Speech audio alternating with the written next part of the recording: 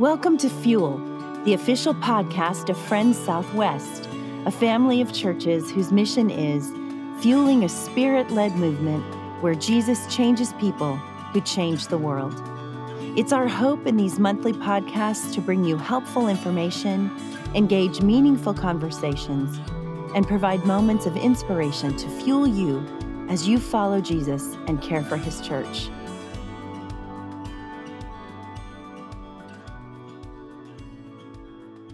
Well, hello, and welcome to this edition of Fuel, our official Friends Southwest podcast. I'm so glad you joined us today. Our guest is Dr. Chris Adams.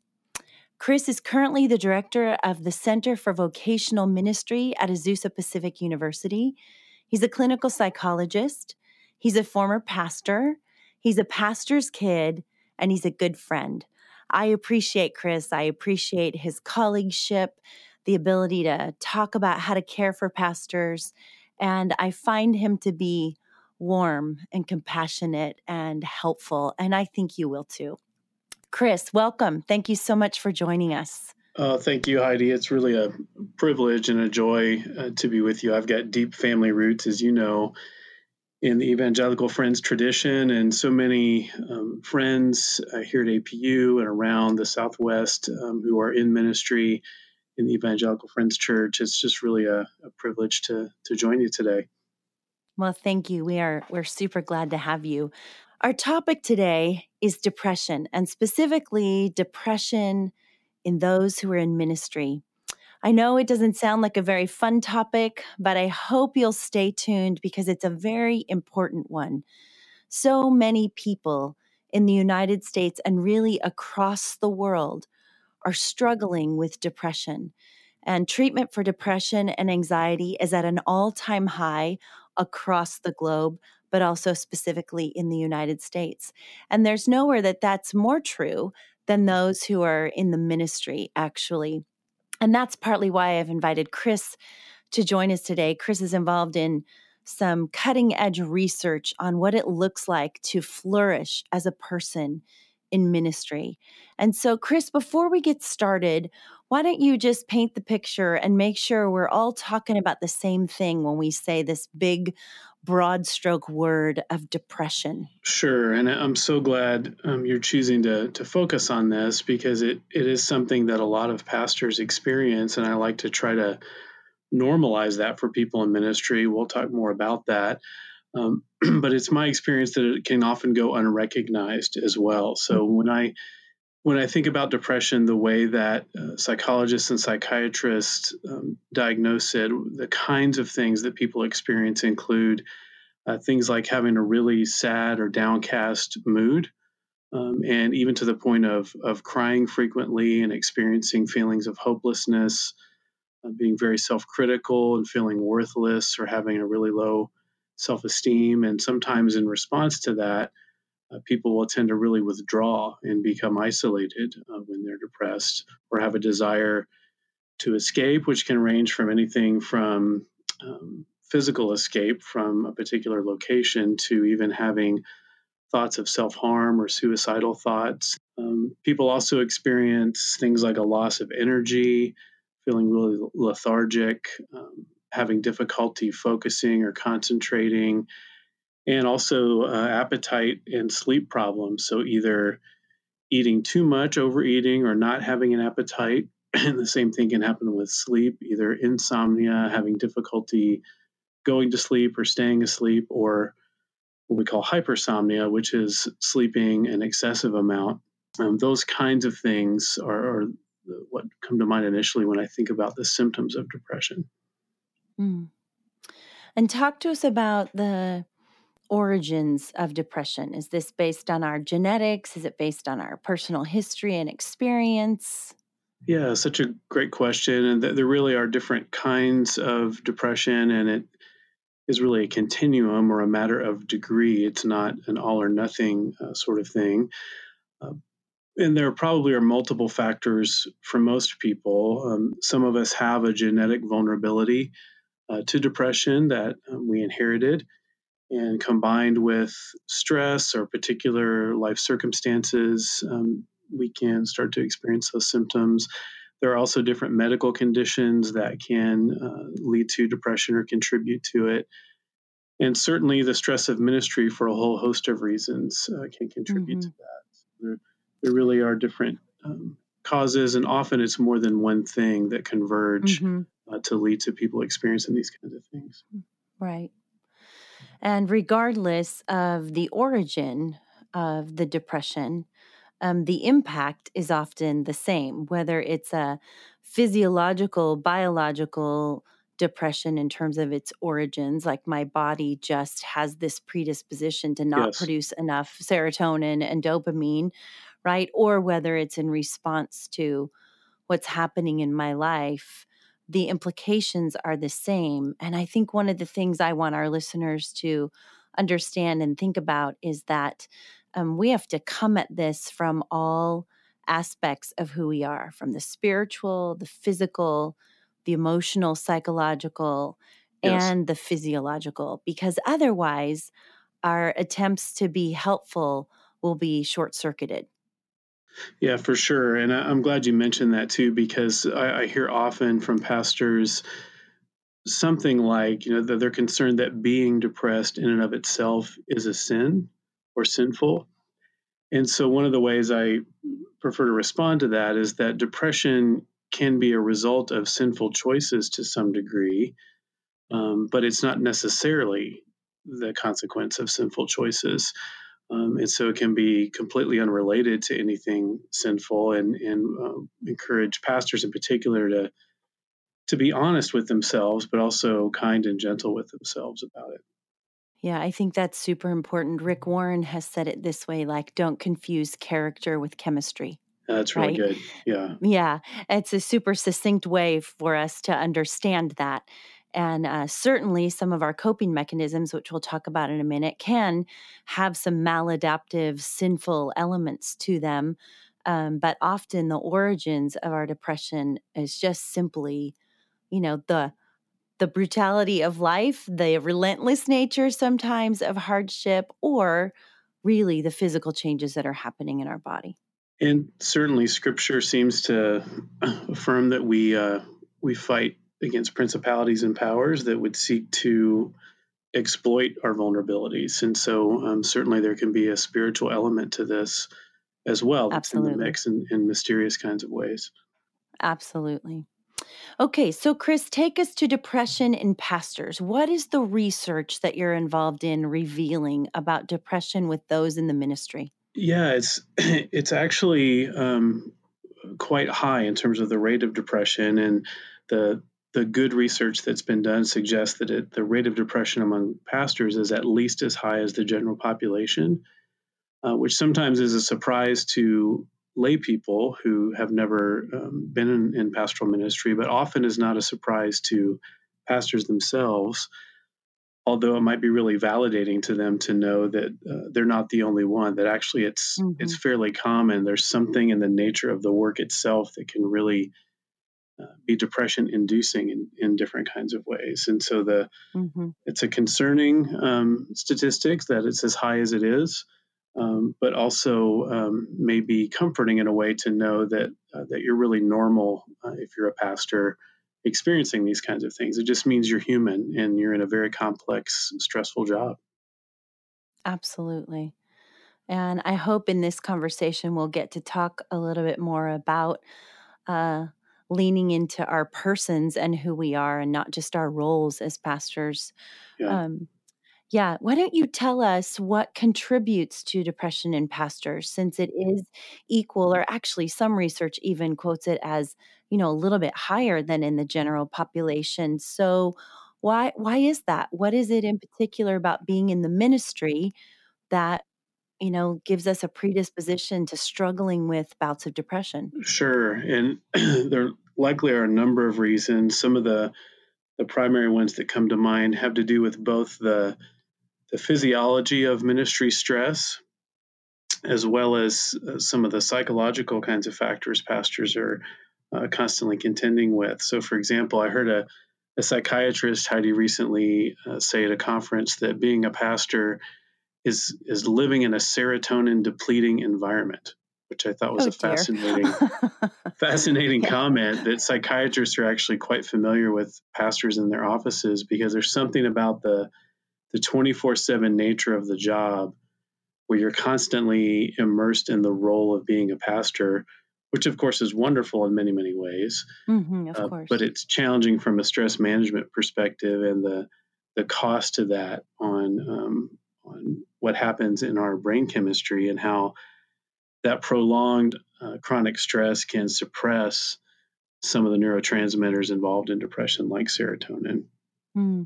Um, Ministry also involves being involved in loss in other people's lives quite frequently, and some of the hidden losses for pastors that lead to feelings of grief, and the trauma exposure that happens for pastors, sometimes quite frequently, can really all contribute to depression symptoms starting to accumulate if we're not careful to process all of those hidden hmm losses that are there for pastors. Yeah, as you and I have talked about before, pastors are often the first phone call Yes, when there's a trauma that's or a right. loss. That's right. People trust pastors and go to them first. hmm Absolutely. hmm Yeah. I think one of the things that's fascinating about that is that whole area of research on vicarious trauma that is relatively new and relates to those who are helping, those who are responding to the trauma. And we would think that natural of a police officer, a fireman, Yes. social work, or someone who's been dispatched to, a terrible hurricane in our country or somewhere else, but we don't really think about that with pastors. Yeah. And one of the most interesting things is right built into their training is they have to go through a period of debrief after a trauma. They That's often right. resist it, but they have to before they're released back to the job. But Yeah. we have no built-in debrief recovery time for pastors. That's right. And given the demands on pastors and the role complexity, just so many different areas of leadership they have to attend to, and switching between those areas so rapidly in any given day, sometimes there's not really even time to allow ourselves to emotionally react or Mhm. respond to something really difficult we've just heard about or witnessed, or journeyed with someone through, that involve really difficult traumatic losses of various kinds, and that can sort of accumulate. We can start to carry around kind of a knapsack of Mm, loss and sadness from that's unprocessed, and that's one of the things I think that contributes to the depression. yeah, because what we don't process doesn't heal. Yeah, exactly. And Yeah. that role complexity really is a challenging thing, from the standpoint of feeling a sense of accomplishment and fulfillment as well in pastoral ministry. It's You're kind Mhm. of called upon to be an expert generalist and be great at so many different things that it's probably humanly impossible to be great at all of them. And but we measure ourselves against a very high standard, and certainly there's no shortage of conflict and criticism coming at us from other people. And Yeah. it gets old to be on the receiving Yeah, end of that all the time as well. totally.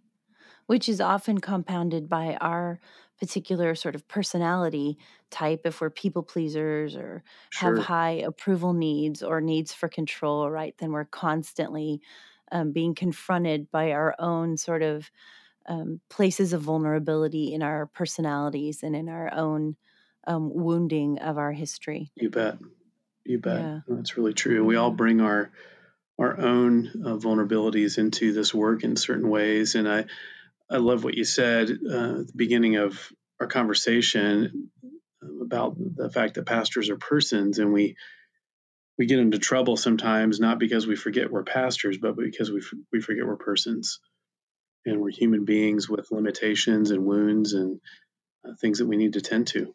Yeah. Yeah, I think that's huge. And I think there are ways that the system has been set up to purport that distortion. You Yeah, know, I think one of the great things that's happening in the church, capital C, is this understanding of We need our pastors to be emotionally, relationally, and psychologically healthy people, not just spiritually wise. Yes. And I think that's going to help with us being allowed to be people and Yes. not just filling the roles of Yeah. pastor. I think what you're saying, Heidi, is really important. In fact, research supports this with clergy that pastors that tend to compartmentalize spirituality or spiritual formation, which is to say they think of spirituality in its own little compartment over to one side, and not connected or including their physical health, their emotional health, relationships, those kinds of things. That spiritual formation, I think the biblical picture is it's a holistic picture. It involves all of who we are and all of life. But pastors then compartmentalize it, actually set themselves up for depression and other physical health kinds of difficulties. Mm-hmm. Yeah, I really agree with that. And I think that was the way if you're, over 50, I think that's the way that we were trained to think. Uh-huh. We didn't see it differently back then. And so that's why I feel like the shift that's happening is so helpful. My current operating definition of spiritual maturity is integration. Mm. Right? Um, the Lord has said that the greatest commandment is that we love the Lord with all of our heart, soul, mind, and strength. And we've sort of reduced that to it means I'm all in and I give God everything. Now, that's a really good and important Of spiritual course. principle, but it's so much deeper and more complicated than that. It's God calling us to bring all parts of ourselves um, toward each other and toward Him so He can create shalom within us so that we can be a part of His building shalom outside in this broken world, right? Because when the fall happened, everything fractured. And so God is in the process of bringing all of those pieces to shape them into a whole again. And when we compartmentalize, we're saying everything can sort of exist in its own space and not impact the other parts of me. Yes. Yeah. And one of the things I'm thinking more and more about connected to this is the issue of stewardship and a theology of stewardship of ourselves, that the tool God has given us to share with congregations and with those that we're leading, and how do we do things in a way that are sustainable, so we can be a part of God's kingdom work for as long as possible and be as effective as possible out of health. Yeah, absolutely. Okay, so we've sort of started already talking about some negative coping patterns like compartmentalizing Yeah. things, no recovery time, no debrief after loss and trauma, and being helpful to other people. Talk to me about other ways that you see pastors sort of cope with the stress and try to self-treat their depression and anxiety. Yeah, no, that's really important to talk about as well. And one of the first things that comes to mind is pastors can say something to ourselves like, I should not be feeling this way because I'm a pastor. Mm-hmm. That somehow there's a failure or a shame associated with just experiencing symptoms of depression. And consequently, we can start to beat ourselves up a bit for feeling depressed, which of course only deepens the depression, Mm-hmm. as opposed to extending the kind of pastoral care to ourselves that we do to everybody else in our lives. And so I think that's one of the negative ways to cope, as well as becoming even more isolated, which can also sort of compound some of the suffering that we're going through. Yes, because it seems to me that our continual reaction to shame is to hide, Yes, right? Because shame thrives on secrecy that's and right. silence, and that's how the condemnation grows. And so when we feel shame about something like, I should be better than this, I should not feel this way, I should be more XYZ, and I feel shame, then I hide. And then when I hide, I'm isolating. And then when I'm isolating, the depression is just, or the anxiety, able to sort of dig in its roots even deeper. That's right. And sometimes that shame will lead people to engage in behavior where they're trying to cope with the pain or self-medicate the pain, and then feeling even more ashamed because of the way we're trying to self-medicate, which can lead to an addictive cycle. And I think what pastors are most at risk for in terms of addiction are what are called process addictions, which have to do with becoming addicted to the brain zone chemicals, so we can engage in certain behaviors and get kind of a rush out of those in our own brain chemistry. We get adrenaline and dopamine and some other stuff as a way to try to cope with feeling down, feeling depressed. Yeah. So when we are struggling with depression, when we're hiding, when we're feeling shame, then we try to boost the opposite neurotransmitters in our brain, but we do it in maladaptive ways with process addictions. Yeah. Is that what you're saying? Yes. So Yeah. give us some examples of those process addictions. Sure. So one of the tough ones nowadays for us is technology, and constantly being stimulated by iPhones, smartphones that can become addictive for people and even for pastors. Food addiction works this way. We get a hit of dopamine and some other things in the brain when we eat a really great meal, or high fat, high salt kinds of meals. And that can be You're stepping on people's toes now, I Chris. I know, just got to tell you. a little comfort food is okay every now and then. I mean, why do I crave salt and vinegar potato chips at 10 o'clock at night? Right. I'm sure it's got something to do with stress. Workaholism works this way, which is one of the tougher ones for pastors to admit to ourselves, is we get adrenaline from our work. We love our work. And that can actually be a way of coping, is to over function.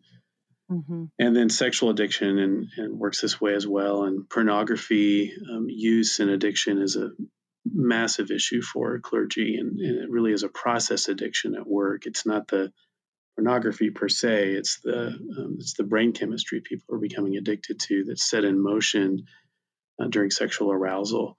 And that is a really significant issue for pastors who really are trying to cope with an underlying depression. Absolutely. And I think that's so important for us to understand, not only for ourselves as pastors, but also for the people that we're loving, is that there's usually something underneath the addictive process that they're trying to resolve. So, all right.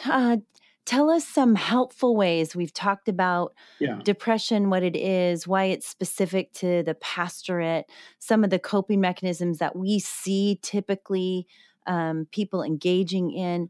What are some ways to respond to depression that are helpful? Yeah, absolutely. The first thing I start with in talking with pastors are talking about just some lifestyle rhythms. So do you have time when you're not working and not working in your head either, really taking a mental break from work and taking time to rest, to practice Sabbath, and take time away from ministry responsibilities? And so if we could say that the way we said that before, it'd be you're suggesting that we take time to be just a person, not a pastor. Okay. That's exactly right. And exercise is also huge. In fact, research is increasingly demonstrating the benefits of exercise in helping to treat depression symptoms. It's as or more effective than antidepressant medication for some people. And so exercise is really significant, even if it's taking a 20-minute walk once a day at a moderate pace. That really can make a difference over time if we do that kind of thing consistently. Because it's a healthy way to get our bodies to produce the same thing we're seeking when we're engaging in a process addiction. That's exactly right. Yep. Yeah. That's exactly right. And even though it can be difficult because it can be disrupted by depression, sleep is also incredibly important. The experts say we all need 7 to 9 hours a night on average, or we develop a sleep debt that leads to all kinds of difficulties if it gets severe enough. And there's so much restorative stuff that happens when we get good sleep for that good chunk of time. That exercise, sleep, rest, thinking about nutrition in responsible kinds of ways can also make a big difference to mood and depression symptoms. Mm-hmm. And sometimes, not always, but sometimes there's a need to really think about medication as well. And the research seems really clear that medication and counseling together are over 5 times more effective than doing one without the other. Yeah. And so it's not always called for, but when it is for some period of time, it can really help reduce the intensity of symptoms of depression so people can really get more out of the counseling part of things and start to recover and make lifestyle changes and see those symptoms start to diminish and go away over time. So, can you speak to the bias against psychotropic medication, against medication for anxiety, against medication for antidepressants? Gratefully, I feel like we're making a lot of headway in the church to undo that bias, but it still does exist. So, can you speak to that for us, Sure. Chris?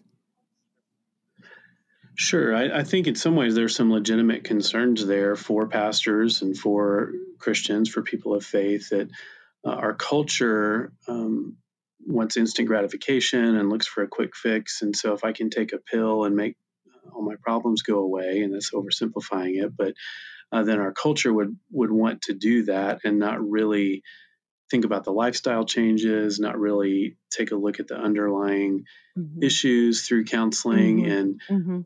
I think wisely, pastors are a little bit suspicious of something that is mood altering through medication, that without really looking at things holistically and comprehensively. And so I wouldn't recommend that either. But for some people, it really essentially works like a vitamin. It just boosts our brain chemistry to where it should be. And for many people, their brain will take back over producing those neurotransmitters, and then they can kind of slowly, gradually go off of the medication. Mm-hmm. Some people that have more biological forms of depression or genetic vulnerabilities may need to be on antidepressants for a long, long time, even for the rest of their lives, just like a vitamin. Mm-hmm. And Mm-hmm. it helps people function and be all that God created them to be. Yeah, and I think it's really important that we are willing to see that and understand it. We wouldn't ask a diabetic to stop taking their insulin, right? We wouldn't just expect that we could fight an infection without antibiotics. We wouldn't ask people to do that in other medical ways. And so it's really important that we are wise, just like you don't want to hand out antibiotics hand over fist. That's right. We are wise about when we use medication, but that we have an openness Yes. to it and an understanding of its role. The way I used to describe it to clients is when it's done right, it just backs you up from the cliff 2 feet. It doesn't change who you are. It doesn't make you stop feeling. It doesn't give you a personality change. If all those things happen, then we're not on the right That's med. right. Something else But is when going it's on. done correct, right, when it's done correctly, it just backs you up so you stop teetering on the edge of that precipice all the time, and then you can employ the beauty of counseling or the tools that you have in your toolbox. But when you're teetering on the edge, you can't. You're just trying not to fall Yes. off. And so there's a role for medication Yeah. at certain times. There really is. And even if the depression is largely created by stress or other psychological reasons, if it goes on long enough and becomes deep enough, the physiology involved can take on a life of its own. And people are then up against the momentum of that, and the medication can just help de escalate the momentum of that physiology that has been building, usually over quite some time. And maybe in some ways, that's especially true for pastors because they can be reluctant to ask for help and go to counseling. And just want to encourage your audience to be open to that as well. And it really is. It doesn't mean you're a failure as a pastor or a Christian Right. to seek out that help if you find yourself experiencing these kinds of things. Absolutely. Because if we don't, like you're saying, then there becomes a well worn path in our brain for our neurochemistry to follow. So, for example, personally, the weak link in my chain will be anxiety, and then anxiety can lead to depression.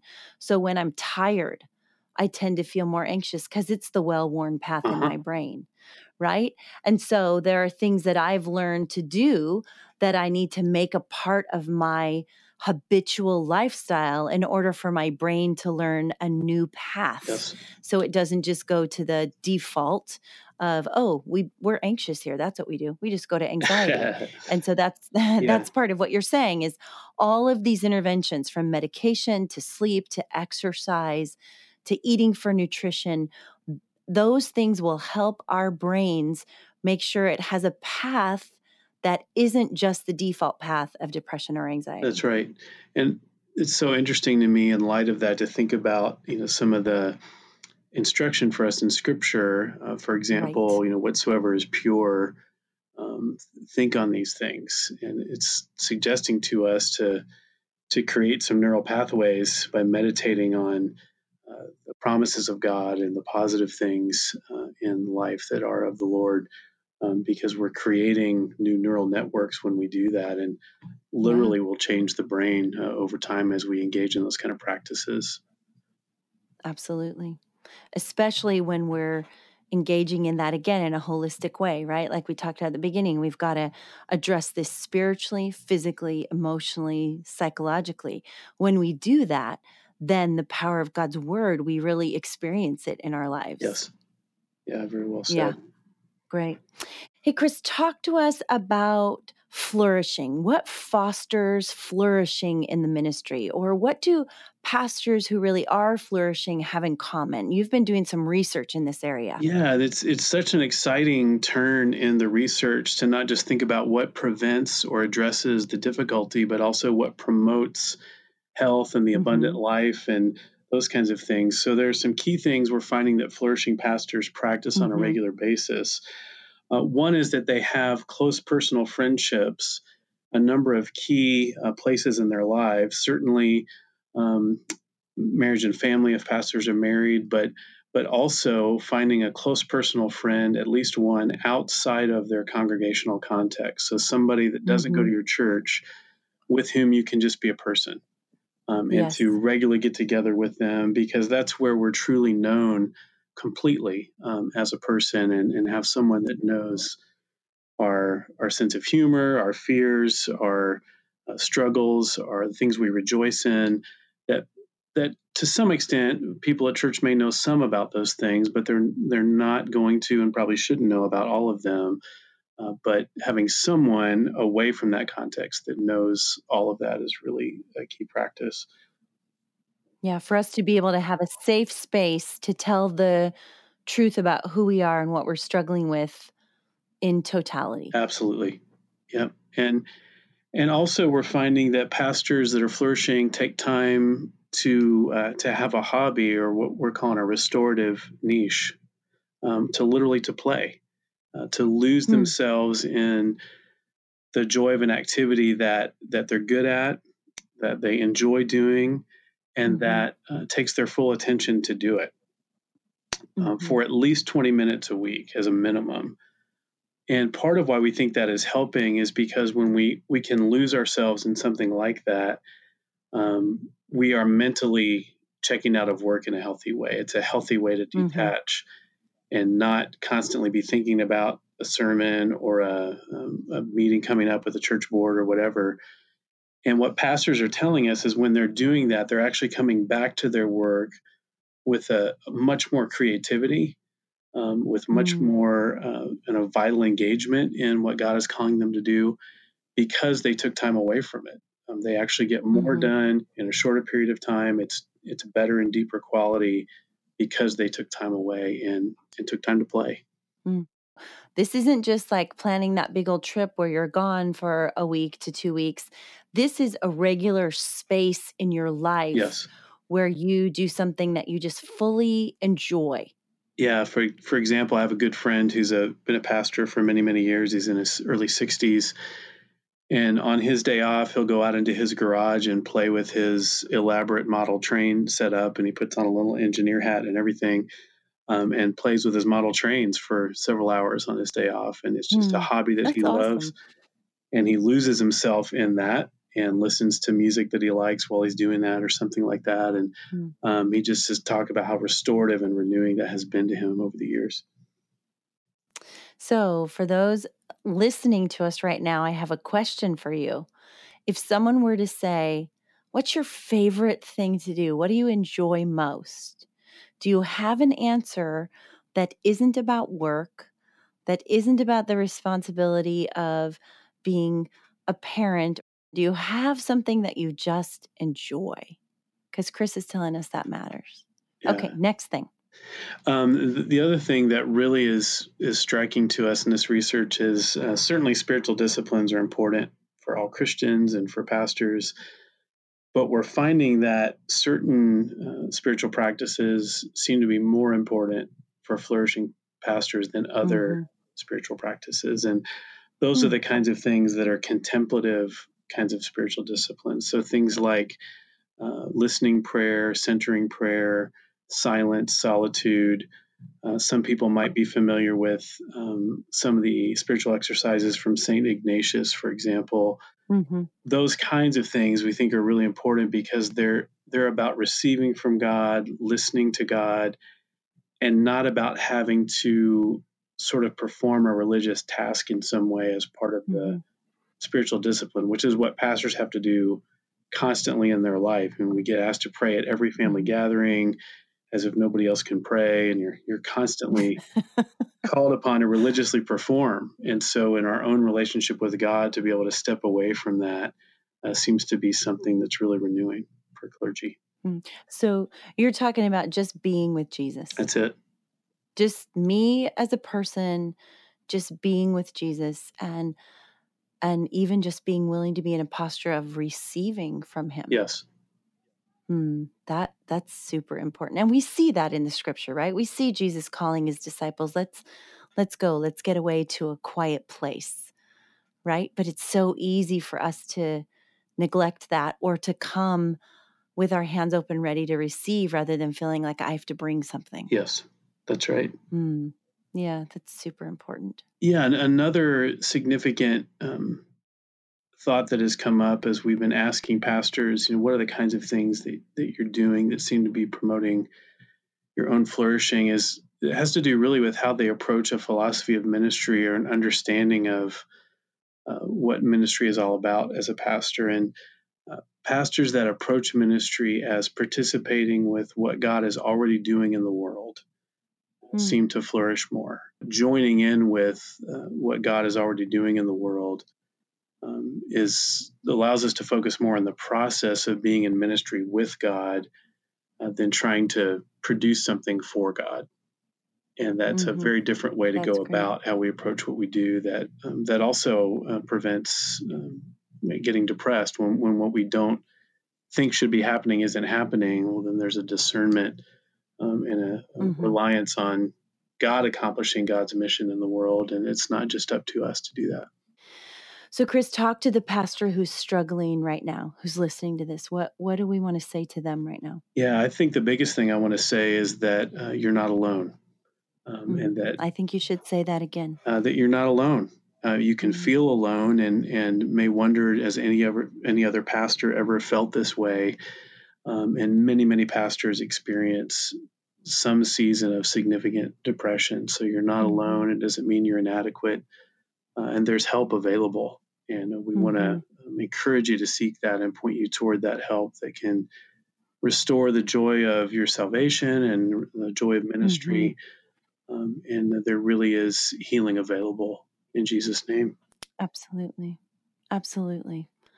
I completely agree with that. And do want to underscore that if you're hurting and struggling, remember it's not the voice of God that would call you to hide that and to feel like you have to do that alone. That would not be the Spirit of God. And so to go ahead and reach out, make that phone call. You can call us at the denomination office, call that safe person in your life. You can reach out to Chris at the Center for Vocational Ministry, a therapist you know, but this would be the day to go ahead and reach out and let someone know that you're hurting, because Jesus really does have intentions for us that are good and for flourishing. Yes, and encourage yourself in the Lord, and invite those of us who care deeply about pastors to come around you and offer that encouragement as well. Yeah, we're not supposed to do it alone, right? That's right. The only other thing I think I'd like to add to our discussion before we close, Chris, is for the pastors who are listening who maybe they're like, yeah, this really isn't my issue. I want you to understand that it is someone's issue that you do know. That's right. A pastor friend that you do know, a family member, and definitely people in your congregation. And so it's very important that you understand the darkness that can come with depression. Yes. Not even darkness that's evil, just the feeling of depression being so dark. And I think it's really important to understand, if you haven't been through it, it's not going to make sense to you. Yeah. But your ability to comprehend it is not a prerequisite for you being compassionate. And so I think of that story where Jesus' disciples are in the boat and he's walking on the water, and it says he intended to pass them by, but seeing their distress, he got in the boat. So this has been our hope to get in the boat with some of you today who are suffering. And I want to encourage you, if you know someone else who's suffering, just get in the boat. Just offer them your presence. Chris, thank you so much. There's so many more things we could say, but I so appreciate your time and your heart for pastors and your availability. And I'm grateful for you having this conversation with me today to try to care for those pastors in our friends' churches. So thank you very much. Thank you, Heidi. It's been my honor, and really will continue to be praying for all of the amazing Evangelical Friends pastors who are out there in the trenches, being faithful and obedient as God's shepherds to God's people. Thank you. They are a great group of men and women. Well, friends, that wraps up this edition of Fuel. I'm grateful that you listened, and know that we are always here if we can be of service to you.